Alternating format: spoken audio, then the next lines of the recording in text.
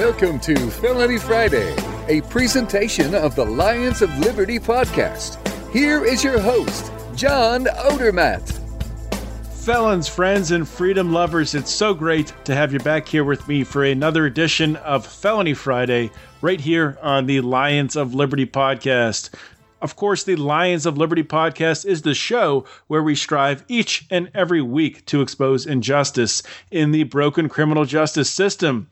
This is the last Felony Friday episode of 2016, the last Lions of Liberty podcast episode of 2016.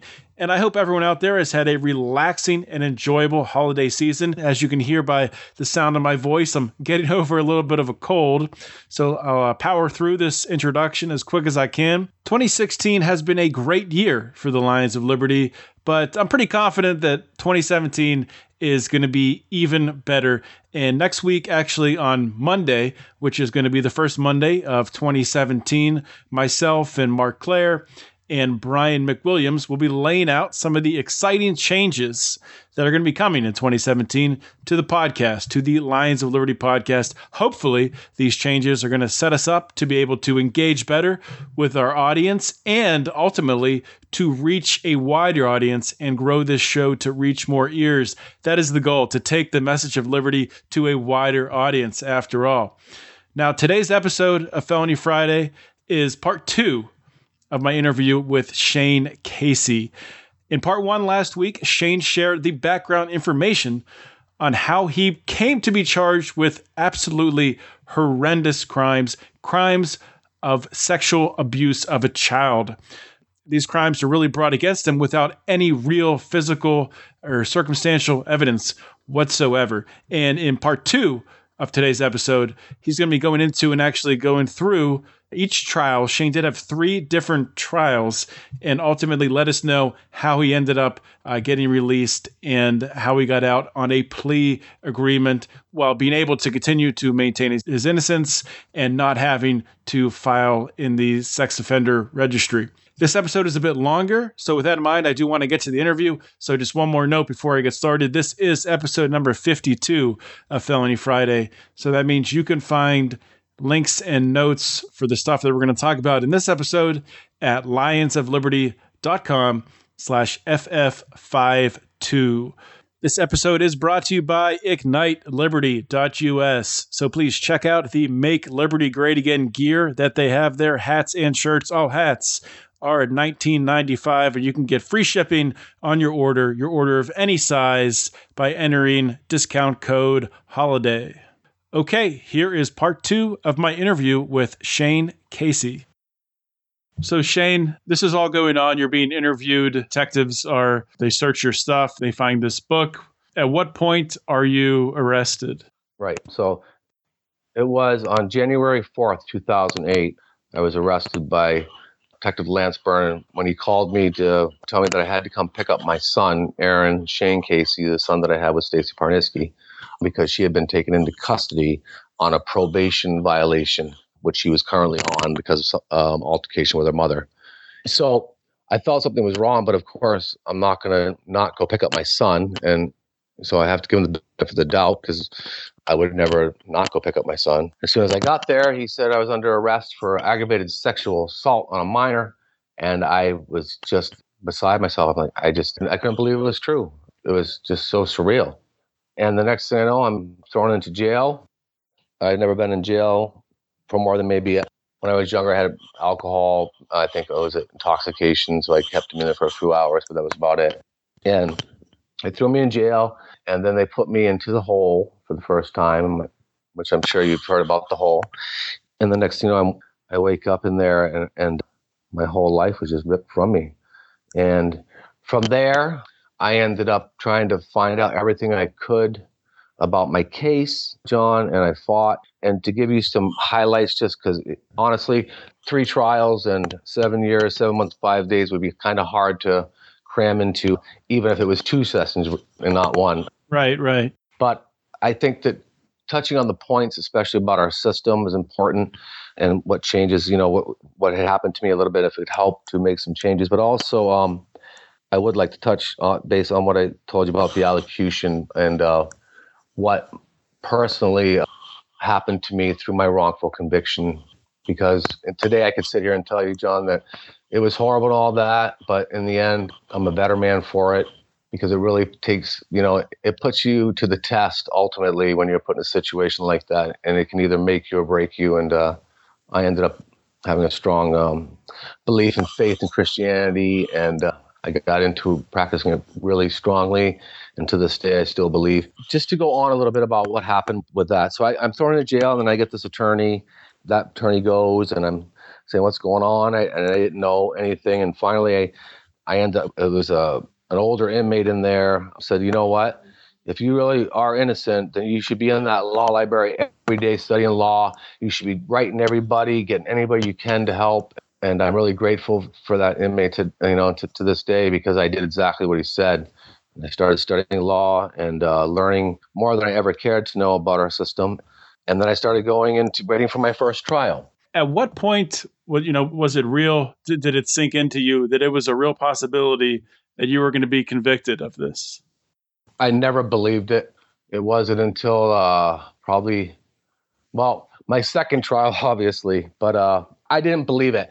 There's no way. So as things start to unfold, I get my attorney, Dan McGuire, and I start getting evidence, of course, because I learned that you ask for full discovery. And so I started asking for everything.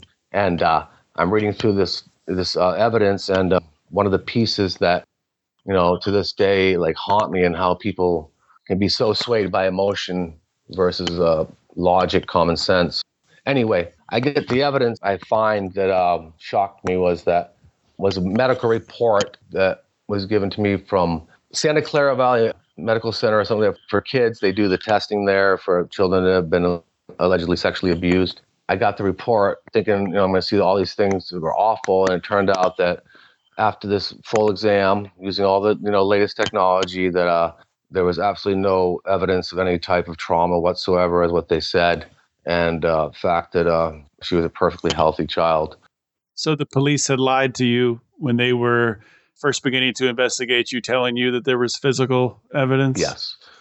And of course they can lie because it's part of their ruse, and they have the legal right to lie to get the truth. It's kind of I don't know. Yeah. What do I want to say? Oxymoron? I was trying to think of the word. That was the first big shocker to me. And then another one was I got another report. It was a medical report, and this is what just really floored me, John. So when Stacy sent her daughter to California to her father's when she was going into treatment, in the auspices, getting her back when she was, done, he had brought her to a doctor right away for like a physical or a checkup. And the doctor did a full examination. I can't remember his name, but I have the report still.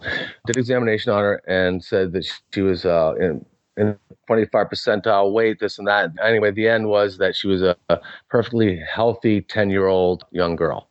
And when this all came out, somehow the report that was said to, about that doctor's report was never brought up to the people that were doing the exams for the police about the sexual abuse, but was actually the people that were doing the exam was told by her father, David, that he brought her to the doctor when she got there, that she was about 15 pounds underweight, emaciated, she had sores everywhere, and she was very unhealthy. And that was never the truth.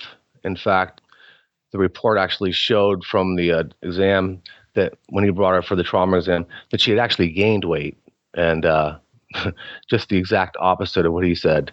And that was a big piece in my case in the first trial. And in the second, that was a big one, by a pediatrician by the name of Dr. Joseph Hagan. I know he's done a lot of good for children in our state, but he clearly, this is our system here, and this is a part that I want to talk about that, is disturbing. So they have their expert, this doctor, the prosecution, and he's looking through the report in my first trial about her being underweight, and so basically he was saying that his opinion would be that she has classic failure to thrive, a child underweight, not doing good in school and all this. And he was basing his opinion on that in my first trial. And the other piece of evidence had not come in to my first trial that I remember, because I remember being in the second. So anyway, at the end of the trial, John, luckily, and I believe there was a greater power working for me. I had a hung jury, and because some people just weren't going to believe the story, it was just too far fetched. All these men, this happening. Yeah, just to get to the daughter's story for a minute, because I don't think you really got into the details of it. She was accusing more than just you, that her mom was allowing hundreds of anonymous men that were never charged with anything Yes, to sexually abuse her, correct? absolutely. And this is the thing that to this day, and if I could ask T.J. Donovan and a lot of other people, he's now what is he, Attorney General now? Our former state prosecutor, T.J. Donovan, Okay. in my area. One of the questions I would love for him to answer, and he refuses to, is where are all the other men, TJ? So let's touch on that just for a second, because it's really a powerful part of my case.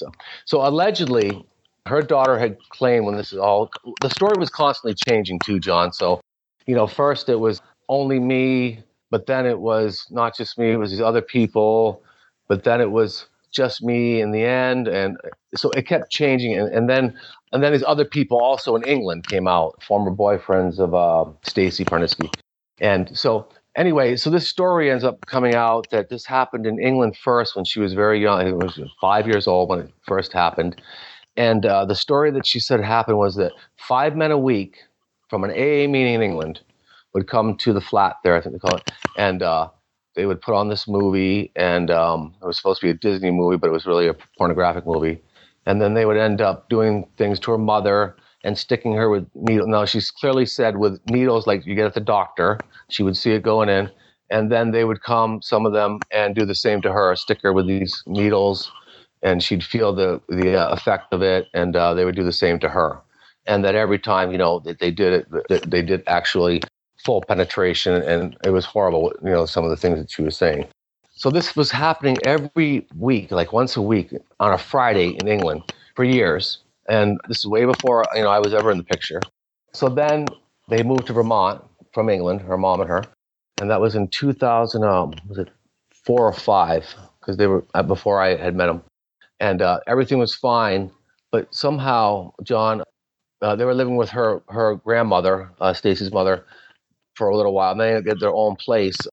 And somehow the same exact story, once they had gotten into that apartment that was happening in England, started happening here. 5 men a week from an AA meeting down the street from the apartment would come to the apartment and do exactly the same thing to her, watch the exact same movie that was in England, and just do the exact same thing. And this went on for years again. And then I was the last one, of course, in this sex ring of this child. And the sad part about that one is my name was never mentioned until actually her father at the very end said, "Oh, and was Shane doing this too?" And she said, "Oh yeah, Shane was doing this too." So this is really an interesting piece about the A meeting down the street. So here you have the exact same stories. And, Detective Lance Burnham, who was the lead detective on this case, knew about this A meeting that was down the street and also the apartment building, which is right, close to it. But for some reason never went and investigated and talked to anybody at that meeting because it's an anonymous meeting. So I guess if you're an alleged pedophile, you can just go to an AA meeting and everything's going to be okay and you'll be safe, I guess. I don't know, John, about that one. And also he never talked to anybody at the apartment building where Stacy lived to see if they saw like 5 men every Friday night coming up there. I imagine somebody would have seen something. He said the building was locked, so he couldn't get in. And he may have talked to one neighbor. Now, this is a lead detective on a case, on a huge case, allegedly, of this child being raped for years. So I was baffled by that myself, and many others are.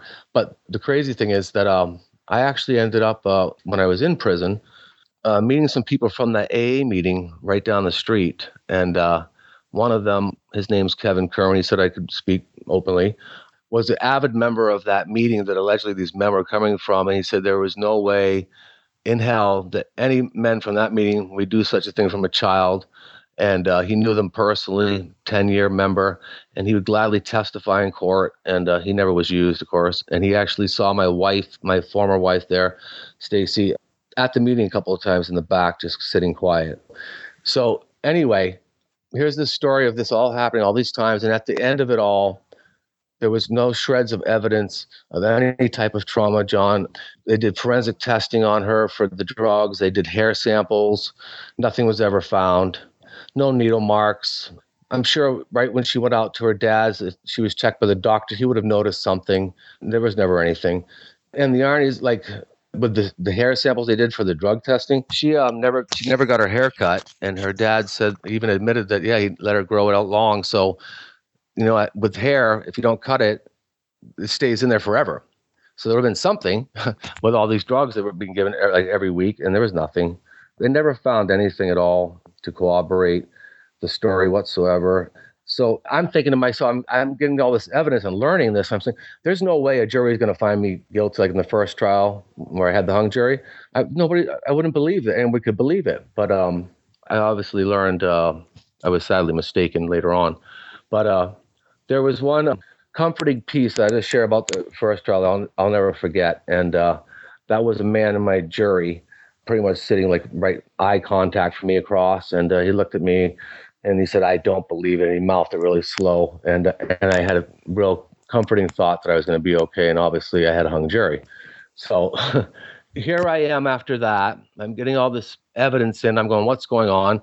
Nothing's happened to this child. How could they make up these stories? And I'm sure you know, but unless you go through a trial or you study them, you don't realize that they're a whole animal of their own. It's a stage, it's actors, and at the end of the day, it's not really so much the truth that matters, but who wins, and sometimes at any cost. So here I am. I get this hung jury after being in prison now. Let's see, it was 2008. My first trial was 2009, June, around there, April, June. So I thought I was going to be getting out or whatever, and oh no, we're going to try you again. And I just was like, then I didn't even know what to say, John. I was just beside myself. The next thing you know, I'm sitting in there, and the trial is going to happen, and we go through all these process to pick our jury. And the day before the trial was supposed to start, my wife's attorney's mother had passed away, so it was canceled, and I spent more time in jail. The next jury that was picked was a jury that had sit on a panel for 3 other trials, roughly, because that's how it is in the state of Vermont. You can do many trials in your period. And they had guilty verdicts on all of them. And one of them was a sex offender, a second-time sex offender who had a prior charge in Florida and had been caught with physical evidence of drugging his daughter's friend and then fondling her. And there was physical evidence. There was drugs in her system, and the girl caught her. So anyway, in my second trial, this is why I want to mention like the corruption a little bit here. During my jury voir dire, the questionnaires, somehow inadvertently, as the judge had put it then, and his name was Robert Colibus, this other person, his questions got mixed in with mine, John. And these people were looking at me right off as this person that had already done this horrible thing, and a monster, and they were like all thinking I was guilty. And the judge just gave them a curative instruction saying, well, you're not to confuse Mr. Casey with Mr. Colibus, and you just to disregard that, and so that was just like one of the many things like in that second trial that was not right. Another one was there was evidence that there was needles found when there wasn't. I almost had to kick my attorney to question the lead detective, Lance Byrne, because he said there was needles and spoons. There was never anything found. He tried to say that I admitted I was guilty. This is another, I just want to bring up this for the manipulation that can be used in our wonderful art of argument, right? When I was read my Miranda rights, I said, yup, something like that. I was just so I didn't even care what he was saying to me. And on the stand, he tried to use that as me giving an admission of guilt over and over again, and clearly knowing that it was me just answering the questions to the Miranda rights. And he also had said that there were some other things found that later on he had to take back that were not found, and had to apologize or something like that. So this just went on. And, right to the, in my second trial, the Dr. Hagen that they had in my first trial, he was actually handed the initial medical report from the doctor when she was brought out there about being underweight. And now I just want to bring this up because it's important. He was basing his whole theory on classic failure to thrive because of the underweight, malnutrition, all that. And he was showing this report about her being healthy. And he said, "Oh, was weight ever an issue in this case?" And he didn't recall that. And but he still stuck by what he had said. So, I mean, this just went on and on through there's such bizarre incidents in all three trials. Of course, the third one was a whole nother. I don't know if you know anything about any of my trials at all, or if Mark had talked to you about any of them at all. Just what I read in the article. Okay. So, yeah, okay. Sure. You can fill in the third trial. Sure. For sure. So basically, I didn't have a prayer's chance in hell in my second trial. It was clearly a hangman's jury. Everybody felt it that came to say, like, sit in my trial a day or two, because they already had guilty verdicts on these other well-convicted sex offender. And, of course, they had already mixed the, my jury instructions, which was huge. They already planted this in their mind that I was guilty. And, many of us know that have been in the system that you're not innocent until proven guilty. You're guilty until you hope you're proven innocent. Mm-hmm. And that's if your attorney is willing to do a good enough job for you, especially if you're poor and can't afford to spend hundreds of thousands. In my case, I can't even imagine, probably millions at 3 trials. So you're going to be stuck with what you get, and hopefully you'll have enough fortitude to learn law yourself and correct your lawyer when he's not doing his job, which happens. So anyway, so I go through this trial, John, and I'm found guilty at the end of it. And I just couldn't believe it. So I was just going through the motions of waiting for, the sentencing to come and the appeal. And the next thing you know, the judge had thrown out the verdict because of tainted evidence. What was the tainted evidence? The doctor that they had in the first trial vouched for the credibility of the alleged victim in the second trial, even after, like, you being shown the reports, like I said, and shown that he was mistaken. But he actually vouched and said that it was a classic failure to thrive, and that this child was abused, and he overstepped his boundaries. And his you can't do that. You can give your expert opinion, but you cannot say that So that was no good, and it was thrown out based on that, and prosecutorial misconduct in that too, because they let him go through the entire case again and basically just say that all the points that they were touching on was correct and that she was abused, and this is why. So it was no good. He threw it out, and I was granted a third trial, which I just was, I couldn't believe it. Here I am now. I went in 2008. I had been a caregiver my whole life, John. I struggled a little bit with addiction, and it was later found out that when I was diagnosed with MS, that I had struggled with cocaine addiction, because I was introduced when I was in my later teens, and I had real bad fatigue, and it helped. And later I find out that fatigue all those years was multiple sclerosis. So anyway, I'm always open about the truth, because there's nothing to hide. Being in human services and care, I have my flaws, I have my struggles, but I loved what I do, and I love helping others. And in all my years, in all my places I've worked, I've always gotten great write-ups of being, one of the best caregivers there is, right up to the place before I went to jail, about how wonderful I did for the children, and that was through the Francis Foundation. So there's no inkling of any of this ever being, true in my character or whatever. So all these years, and I'm sitting here, like, here I am, my third trial, been in since 2008, and I lost faith in the system itself, the justice system, because I saw them, like, they can take something and manipulate it to look like something else that doesn't even exist. And it's baffling until you're there. And you're in the middle of it, and you're thinking, there's no way this is ever going to happen to me. And to be honest with you, my story is like, this could happen to you. Don't think that it couldn't, and I've told people that many times. And I think a lot of people like yourself, probably before this experience, have a view of the criminal justice system that it's, solely there to protect us. It's to, lock bad people away. And unfortunately, you obviously here found out the hard way that far too often it's not there to protect. It's there for, to serve an agenda of a prosecutor to just get a conviction. Yeah. At the end of the day, that's what they're looking for, a conviction. Yes. And it's unfortunate. It's very unfortunate, and many people don't know or understand that our system is built on a system of plea deals, and that if everybody stood up, the truly innocent, even those that were guilty, I mean, if we all said we're going to trial, our system would crash. So they're dependent on that. So you were talking about, not to interrupt you there, but what was the conclusion of the third trial?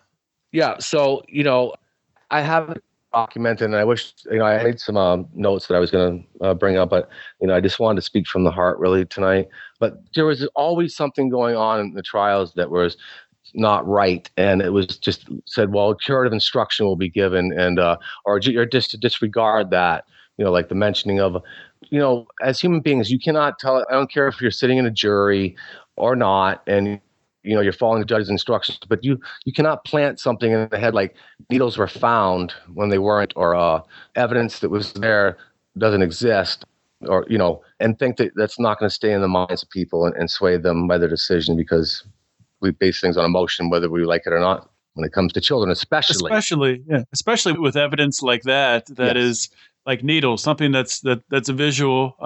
You say that immediately. Mm-hmm. Everyone's seen a needle on TV or something like that, and it's associated with drugs. So something like that, it's a very, it causes a reaction. And even if, like you're saying, later they walk it back and say, oh, forget about that. Absolutely. That's not real. That didn't happen. Absolutely. Like there was a piece of evidence also in the trials, I should mention, a white couch. This was a big piece of evidence here. This white couch, all these incidents had happened in the apartment where Stacy had lived with her daughter before moving in with me, and then we had the white couch there. Well, this couch was allegedly, all these acts were taking place, but yet when they went to do DNA, like that's why I'm so stuck with my case, right? No DNA evidence. They didn't find any DNA evidence of mine, and other than my epithelial skin cells, which we leave everywhere we go. But this is the thing, like the attorney, even when you feel like your attorney's on your side, or you're told that you're going to be defended, that's not so true. Unfortunately, my attorney was not going to even mention things like that, and I had to like really kick him under the table to say, because they had mentioned DNA was found. I said to say specifically what it was. And to come find out that there was like seminal fluids found on this couch, but they weren't part of the case, and all this other stuff that was just thrown out. And there was never anything found on the couch, no blood, no nothing. So, I mean, they can just take anything and try to build this case on it by getting their strategy set and sticking to it. And so I'm wrapped up in this. I'm fine. Here comes, my third trial. And I'm like, okay, so what's going to be the foul up in this one? Because every trial had something. I had storms through my trial canceling it, and volcanic ash stopping experts coming over from England, and it just went on and on. And so here's the third trial, and we're going through, and we get to the place where Stacy's daughter takes the stand for the third time now, and mind you, John, her story changed every time. She ends up saying the same thing, and my former ex-wife, she said, I can't do this. So I guess if the kid says we did it, I guess we did it, because everyone's going to believe the kid. And this was during lunchtime after her testifying, and the next thing I know, my lawyer comes down, it's lunchtime, and he says, your wife just took a deal, and she's being, they're going to ship her back to England, deport her back to England, to her home country, free. Going to be off paper, no troubles, and free. So I was just sitting there dumbfounded, John. 3 trials and standing, firm in the truth and never wavering on it. And I was thrown offers. I think my first one was 10 to 50 by my attorney in my first trial. And I kind of laughed, and I said, why don't you just tell him 20 to 100? I said, I'll never take any deal. I'll die in prison before I'll ever take a deal, or ever say that I did something horrible like that to a child. Mm-hmm. So anyway, it comes to this point, and she ends up getting deported back to England, and I stuck it out to the end. And during that time, I was offered another like 5 to 15. I could get out of jail and all that, and be on the sex offender registry for this period of time. And I said, I will never take anything of a sex offender or anything, because I'm innocent and I will stay in jail and die until I am exonerated or the truth, So I always stuck by that because I knew that was one of the very important and truths to stick by the truth and never waver. And that's what really saved my life through all the years and trials. And I had faith. I always had faith, John, too. That was a big part. Unfortunately, we're running low on time here, so I just want to get to the highlights here. Maybe we can have you back on to add to it. So just there's one question I want to ask about the trial, about Stacey taking the deal. So Stacey all of a sudden is not there. She's taking a plea deal. What did they say? What did the judge say during the trial when that happened, when all of a sudden one of the co-defendants is gone? Right, absolutely. And that was another big part of it. They're not to worry about why Mrs. Parnitsky is no longer here, that they're just to go by me being left there, that she's no longer, part of the case, and that don't be concerned about it, basically. And, basically told them that, if they were to have wonder or to just disregard that, basically, is what the judge was telling him. So, the trial goes on, and, and mind you that my attorney is not really prepared to go on further because he was relying a lot on my wife's attorney, who was doing a lot of the research and, bringing out the exhibits. And so he's left with me, and he starts cutting some of my witnesses, expert witnesses. One was a gynecologist that was expert, who was great, and he didn't use him. And so anyway, so I go through the rest of my trial, right to the end, and it's I'm going through deliberations in my third trial, and evidence is closed. And one of the this is where I actually my own attorney, and to this day I believe it and to be true, actually got me to be found guilty, and I'll tell you why. So evidence is closed, and the jury sends out, they can send out notes to ask for things. And one of the notes was about reviewing the transcripts, the trial transcripts, and they were already in evidence, I guess. And then one of them asked in an open court, which you're not supposed to do, to the judge in front of everybody, could we review the forensic interview of the alleged victim, part 1? And the judge said, no, I don't think so. Evidence is closed. You have to go by what you have. And this is also important. My jury, the first one was hung for like 18 hours, and they finally came back, and said they threw it out. It was hung. My third trial, unbeknownst to me, and I found out later that my jury was hung 6-6, and the state had gone to my attorney and told them that if this man gets another hung jury that we're dropping the charges, he's going to walk free. So I didn't know this at the time. And so anyway, they end up having a little argument, and it turns out that they're going to go ahead and get this first part of this interview of the alleged victim in for the jury to watch, which is about 3.5 hours long. And I was so tired back then and just fatigued that I didn't hear some of what was going on. I asked my attorney, well, didn't they already have the transcripts and evidence? And yes, they're in evidence. And I'm sorry, I was mistaken when I said earlier that they weren't in evidence.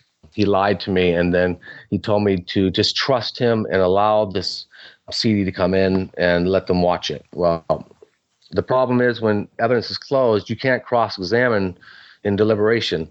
So whatever's in, you can't say anything. And there's 2 parts to this forensic interview, and they're drastically different. And without showing them both and being able to point out that this is what was played, and I remember it burning in my mind to this day. All of a sudden I hear this young child crying and saying all these horrible things. And then my name is being mentioned in this. And this first one, which she later had changed her story because it didn't work because I wasn't even in the picture then. So it was too far-fetched, so the story changed. And the second interview, that comes out. So anyway, for 3.5 hours, the jury watches this young girl crying, and they go back out to deliberate and come back. I can't remember if it was like 45 an hour with a guilty verdict. And from there, I waited for a sentencing, and next thing you know, I went in and was sentenced to 20 to life, 2 counts, running concurrent. And wow. This is So just quickly on that piece of evidence, this is so important, John, and especially my attorney, knew that piece of evidence. It was clearly when I had everything went down. I lost my direct appeal, and we went through my PCR, and here I am free today. it came out that piece of evidence, that my attorney should never let it in, and it was the worst error ever seen. And that's why I'm here, because the state got scared and knew if I went through all my PCR all the way, that I'd most likely win. And I had my own defense attorneys tell me we'd never say this against one of our own, but I think we have a pretty powerful malpractice suit against him for professional negligence. And honestly, if I had stuck it out, I probably would, someday maybe be a millionaire or well off anyway. So through that time, I couldn't believe it. And I got actual evidence of a mock jury trial where this mock juries, they're showing this evidence of these pictures that are black and white in color. And I'll tell you why it's so significant. And they're showing these pictures of something that's not even real, but they were convinced by these that the person was guilty, and because it was implanted in their mind. And it talks about videos like that. So the last thing that jury saw, and there were 6 hung, women as well, which is, harder to convince that it's not true. They were hung and they saw this child crying for 3.5 hours. So what are they going to do?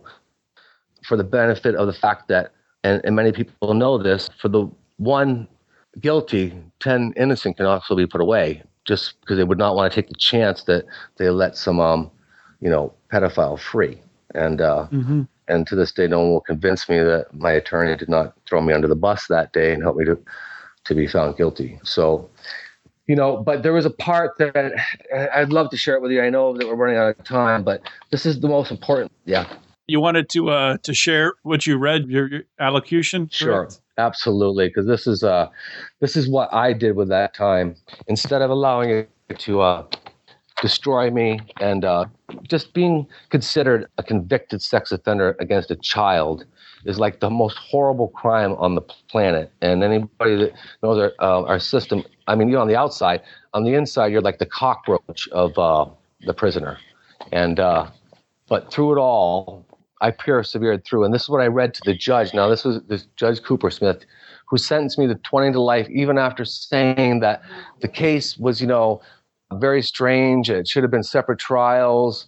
The evidence did not add up to the story. It was weak. But in the end, the jury believed the story. So, I'm going to believe it too. And you're going to sentence to 20 to life. So he sentenced me to 20 to life. I go in front of the same judge who didn't want to know nothing about the legal reasoning behind the state. And my attorney's making it. He just wanted me in his courtroom. He's going to accept my Alfred plea, which I'll tell you really quickly about. And this is I'll back up really quickly. Just take me a second.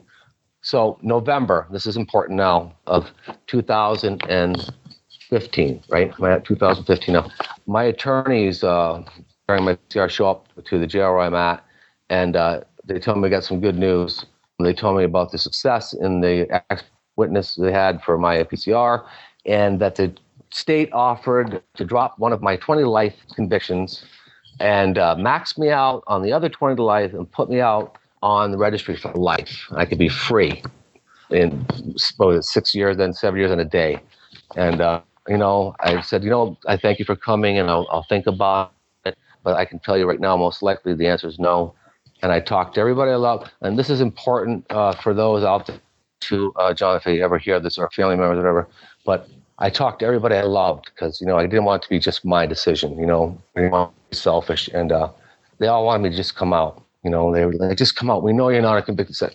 Just come home and be with us. And, I really, I have faith, and I prayed a lot, John. And at the end of it, I could not accept anything. And I told my attorney, no, I can't accept that. I'd rather die in prison than ever. And I meant it. And so, he came back with a deal, an Alfred plea. And I know you've probably heard of that, an Alfred plea by now, I'm sure, John. So I could take an Alfred plea to an first-degree aggravated domestic assault, have both charges dropped, there could wrongful convictions, and my sentence is vacated, and that I could still have the ability to fight for other people with innocence projects. I try to help with other innocence projects, and I could fight for my pardon later on, and I could keep my innocence even in the courtroom that day. And this is what I read that day to the judge, and I'll read it to you now. And that I could still fight, but and then I could read the court that day off paper, done. I didn't want to do that even, John. It took me a couple of weeks, and I broke down crying. And sometimes, even to this day, I felt like I've sold out, even though I'm free and I can fight, because I didn't do that. And I'm a convicted felon now, wrongfully. But so I read this to the judge. Many forms. This is starts out with Sir Winston Churchill as a quote, and you probably have heard it before. Many forms of government have been tried and tested, and will be tried in a world of woe. Do you know that quote by Sir Winston Churchill? He talks about democracy being the worst form of government, but better than all the rest. Yes, so, yes. Yeah. The significance was the judge actually said that in one of my trials, and I repeated that back to him that day when he set me free. And this is what I learned in there, and this is most important of all. When I went into there, I wanted to go on and on about statistics, and I studied law. So I started out with, as I appeared at this court today, I appear not as just one man, but as one of the many men, women who have been wrongfully convicted of a crime we never committed. Justice is what ought to be. Truth is what is. And then I went on to talk about the statistics of the national, you've heard of the Innocence Database. It's like one of the biggest ones there is. And Justice Denied. I don't know if you've heard of them or not. Talking about the Innocence Project? Well, there's an actual database, Innocence Status Database. And it's from, it's generated usually from the Justice Denied website. It's the world's largest database of people. I'll link to that in the show notes. Justice Denied for sure. Yeah. So I went in there, I was doing all these, and I started out my allocution with that, and I went through talking about statistics on the cases of being wrongfully convicted and us being the worst U.S. of all other countries, and the fact that we take longer to get people that have been wrongfully convicted out. And I went on about it. And back then, for my type of cases, which can be the worst, 475 people had been exonerated in the U.S., and this was back in, I think it was since 1998, of a sexual assault-related crime, and they were incarcerated for an average of 11 years. So I beat the odds, John, that I'm out, and I'm not a convicted sex offender on top of that. And, I imagined back then that cases were going to grow, and I went through, and cases have just grown in numbers, and I just pointed out all of this, and I was going through this. But in the end, I stopped because it wasn't really about that was the importance of me being there that day.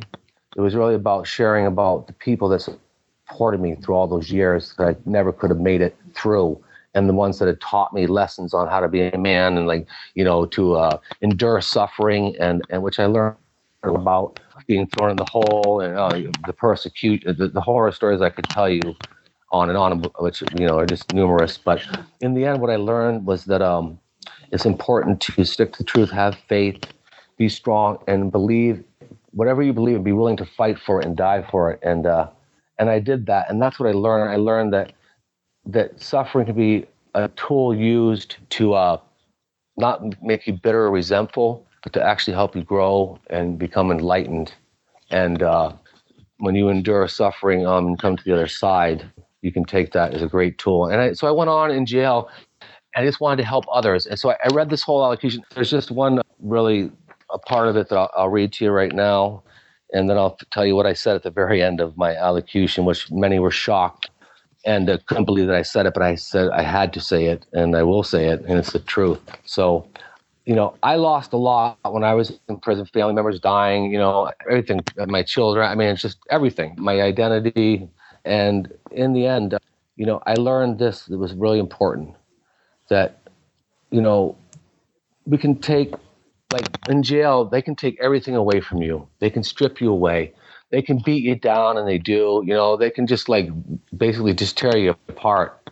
But one thing I learned that they could never do unless you allowed them, and you had to be freely willing, they could never take, your soul.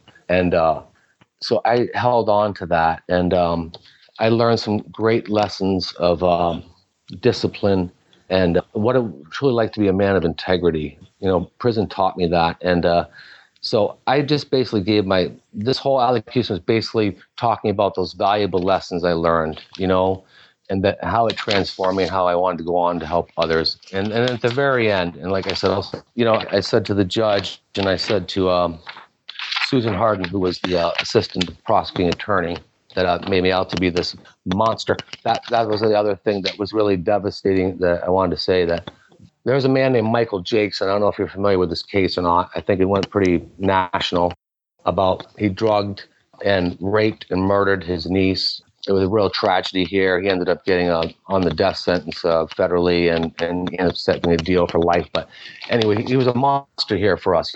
He had killed his own niece and physical evidence. I was compared to that man. And when I heard that day, it just crushed me. But I knew it wasn't true, but to be compared to, she was comparing me to monsters like that. And here I was, someone that there was no evidence, and you're making me out to be this. And so this is what I read in the end.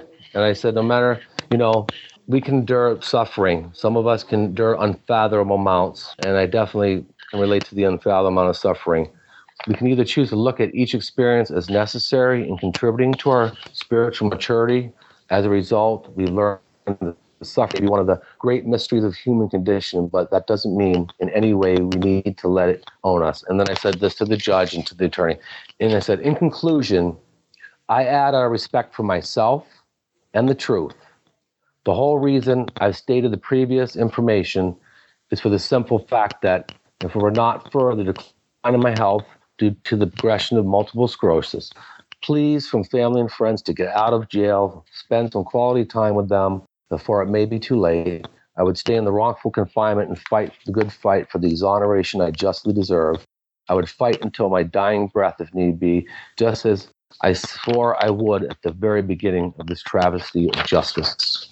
And I shocked a few of the people there because they were thinking, wow. And but it didn't matter if that doesn't even go through, John, because that had to be said. And I studied a lot, and so much corruption in the prosecution. I mean, they didn't even try to stop things that were said, even because they were hoping they would go through like the evidence of like the needles being mentioned. All that they weren't even going to say anything. And also other things that it just goes on and on. I mean, I could just tell you so many different instances of things that shouldn't have happened and were just kind of swept like no big deal, right to the end. And Shane, I'd like to have you back on a little bit later down the road, but unfortunately for this, this will be a 2-part episode. But fortunately for now, we're out of time, and I do want to thank you for coming on the show. Sure. I think anybody who is familiar with your story and now has heard this, I think really has to, I don't think your innocence is in doubt. So I want to thank you for sharing that, and thank you for putting up the fight. Absolutely, John. And like I said, I can send you another paper. I got stacks of letters from inmates that were persecuting sex offenders, writing letters to governors and the state's attorneys saying, let this man free. He's not what you think. And I mean, it's just all kinds of letters and petitions I wrote and signed. I mean, I never stopped fighting. And people out there that believed in me never stopped fighting too. So I'm grateful today, and I'd be more than happy to share, details of things that it would help legal. I do know a little bit about law, and I could share some of the points if it would help to of what to look for if you can, and also how corrupt it really can get. Sure. Yeah, it definitely. That's something that I think this Felony Friday audience would find useful. Advice that you can give on, heaven forbid, and it does happen to people every day. If it's somebody who's listening or somebody that they know, a relative, a friend that is facing or could face in the future something similar to what you're going through, to what you went through, a false conviction, a false accusation, it's far more common than most people in this country really can imagine. So I want to thank you, Shane, one last time for coming on. And I'll be talking to you again. Is there any way, are you active on social media? If anyone listening wants to get a hold of you, is there a way to? Absolutely. I have a Facebook page. If you look on it, I posted stuff like signing petitions for, the move.org or like signing petitions to save people. I mean, I'm trying to be active, working to help what I can do to help people that have been wrongfully convicted. And can they find you on Facebook just by searching Shane Casey? Is that the best way? Absolutely. And my page is public. I don't, it's open to everybody. So okay. Absolutely, John. And if anything I can ever do to help in any way, I'm more than happy to do it, because this is the most important. I know when I've learned this.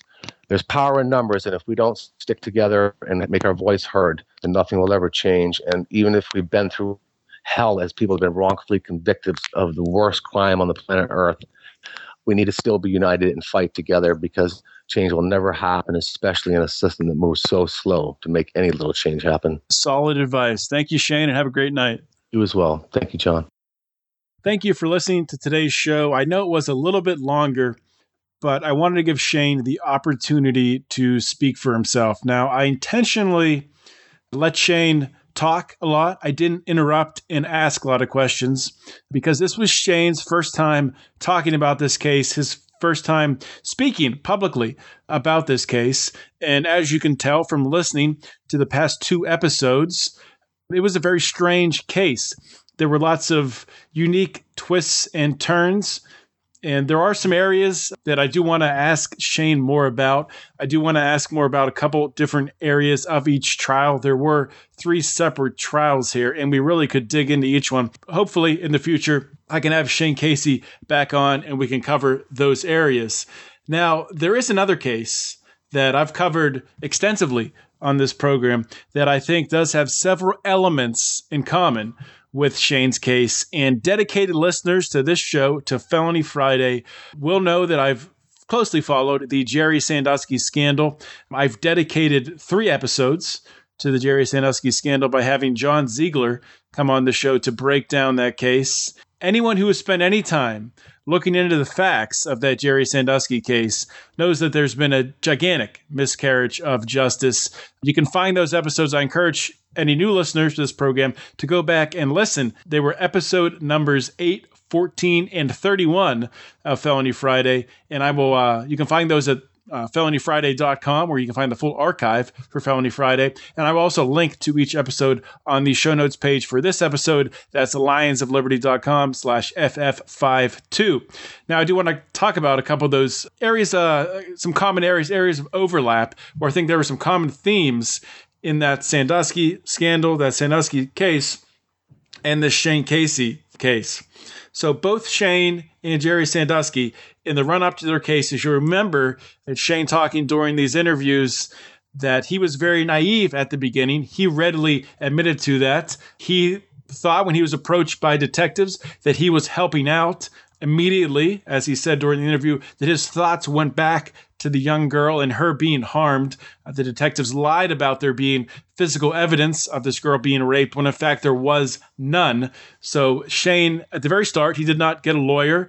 He was very naive, thinking that he was helping, and thinking even once he found out that he was a subject of interest and they were pursuing him to charge him, he still didn't get a lawyer. He still thought that justice would prevail. And even when I asked him when he first realized he might be convicted of this crime, he never thought he was going to be convicted of the crime because he didn't commit the crime. So I think it's a very telling question. The way he answered that question really does tell me that Shane is innocent in my eyes. And if you listen back to my interview with John Ziegler asked Jerry Sandusky that same question when he asked Jerry Sandusky when he interviewed him in prison, when he thought that he could be convicted of the horrible crimes alleged he committed. And he didn't really think he was going to be convicted until they, read that he was guilty of all the charges. So I think that's telling the way that both Shane and Jerry Sandusky answered those questions. They were both very naive going into it, thinking the criminal justice system was actually seeking truth instead of seeking convictions. And I think that's very key. That's very key to both of those cases. Now, in Shane's case and in the Sandusky case, there was an incredible amount of manipulation, misleading by detectives, which we talked about with talking about there being physical evidence, and manipulation of even the judge, maybe some unintentional or maybe it was intentional manipulation in a couple different areas. In Shane's case, he talked about the tainted jury pool. I believe it was in the second trial where in the state of Vermont, this is kind of strange, I think. I didn't know that they did this in any states where they'll have the same jury look at several trials, and they mixed up the questions or the details of Shane's trial with someone who had already been convicted of some horrible crimes against children. And the jury pool thought when they saw Shane, they thought that Shane had committed those crimes. And then they were told later to discount that, to forget about that. But of course, once you have that image in your mind that's associated with someone, that's pretty hard to overcome. There's also the key evidence where they misled and manipulated. Really, the only piece of actual physical evidence that they had in Shane's case was that diary the girl's diary, with her shape book, or her Shane book, as they said, which really, there was really no link to Shane, but they made it seem that way, and they treated it as a key piece of evidence when in reality, it was just a child's diary. There's one more major aspect of this case where I did find some similarities between this Sandusky case, and that comes down to, in order to believe that these crimes took place, you have to believe in a massive conspiracy, right? In the Sandusky case, in order to believe that Jerry Sandusky sexually abused all these young boys, you have to believe that there were people helping him do this, people turning their back. And you also have to believe that there were six individuals at one of the most prestigious public universities in the nation who were covering up for a serial child molester and turned their back knowingly after hearing about a rape, a sexual abuse in a shower. You have to believe that six people, four at the university and two people outside of the university, one of them being the alleged witness's father, covered up, turned a blind eye to this, all in order to protect a football program. So they allowed an animal, allegedly, they allowed this animal, Jerry Sandusky, to go loose, abusing all these young boys, and turned a blind eye. These are, functioning people, university presidents, the most winning football coach of all time, the doctors, turned their back and just allowed this to go on. And in the Shane Casey case, it's just as crazy, right? In order to believe that Shane Casey was a part of this really child rape ring, you have to believe that there's some sort of AA, Alcoholics Anonymous, drugging and child raping ring that goes on, an international one, because this girl had said that there was the same thing happened in England when she was living there with her mother, and in the United States, that all these men would come back to their house after AA meetings, and they would watch the same movie, a pornographic movie, and they would drug her mother and her, and then rape her. And that happened, she said that happened in England. And the same exact thing, down to the details of the same movie being played, happened in the United States. So you have to believe in some massive Alcoholics Anonymous drug child rape ring, which that's too much for me to believe. And it's amazing that this was brought to trial based on a story so seemingly absurd. There's not a lot of shows out there that are going to question cases like this, that are going to look into horrible charges such as this. Most people will not do it because of the nature of the crimes. But as I've said many times before, we cannot allow emotion to blind us as we seek justice. Every single person deserves a fair trial, no matter how abhorrent the crimes they are charged with. And sexual abuse of a child is the most horrid crime that I can really think of. Anyone proven to have committed this crime, to have abusing a child, deserves to pay the full price of the law and deserves to rot in prison. But in order to do that, there has to be solid evidence. There has to be a strong case. We need to find a way to make our criminal justice system seek the truth and not just seek convictions, not just seek stacking convictions, no matter what the evidence and the truth say, which is what we have today. We have prosecutors that work with detectives just to stack convictions, the evidence be damned, and that has to stop. So I want to thank you guys for listening to this episode. I want to thank you for listening to my post-show rant here, and thank you for listening to this longer episode of Felony Friday. Just a couple quick notes. Please, if you have not yet, consider joining the Lions of Liberty Forum. It's growing pretty crazy. We're getting close to 1,000 members. It's on Facebook. You can join it by going to facebook.com in the search bar at the top. Type in Lions of Liberty Forum. It'll pop up and we will get you approved as long as your profile looks like you are a real person. And please, if you listen to the Lions of Liberty podcast on iTunes, please go to iTunes, give us a 5-star rating, leave us a review. If you don't listen on iTunes, please also consider subscribing wherever you listen, be it Stitcher Radio or any other number of podcasting apps. Please follow us on social media. If you aren't following us, please consider following us on Facebook, facebook.com/Lions of Liberty, Twitter, twitter.com/Lions of Liberty. That is it for today's show. Thank you guys for listening. This is John Odermatt signing off. Always remember to keep your head up and the fires of liberty burning.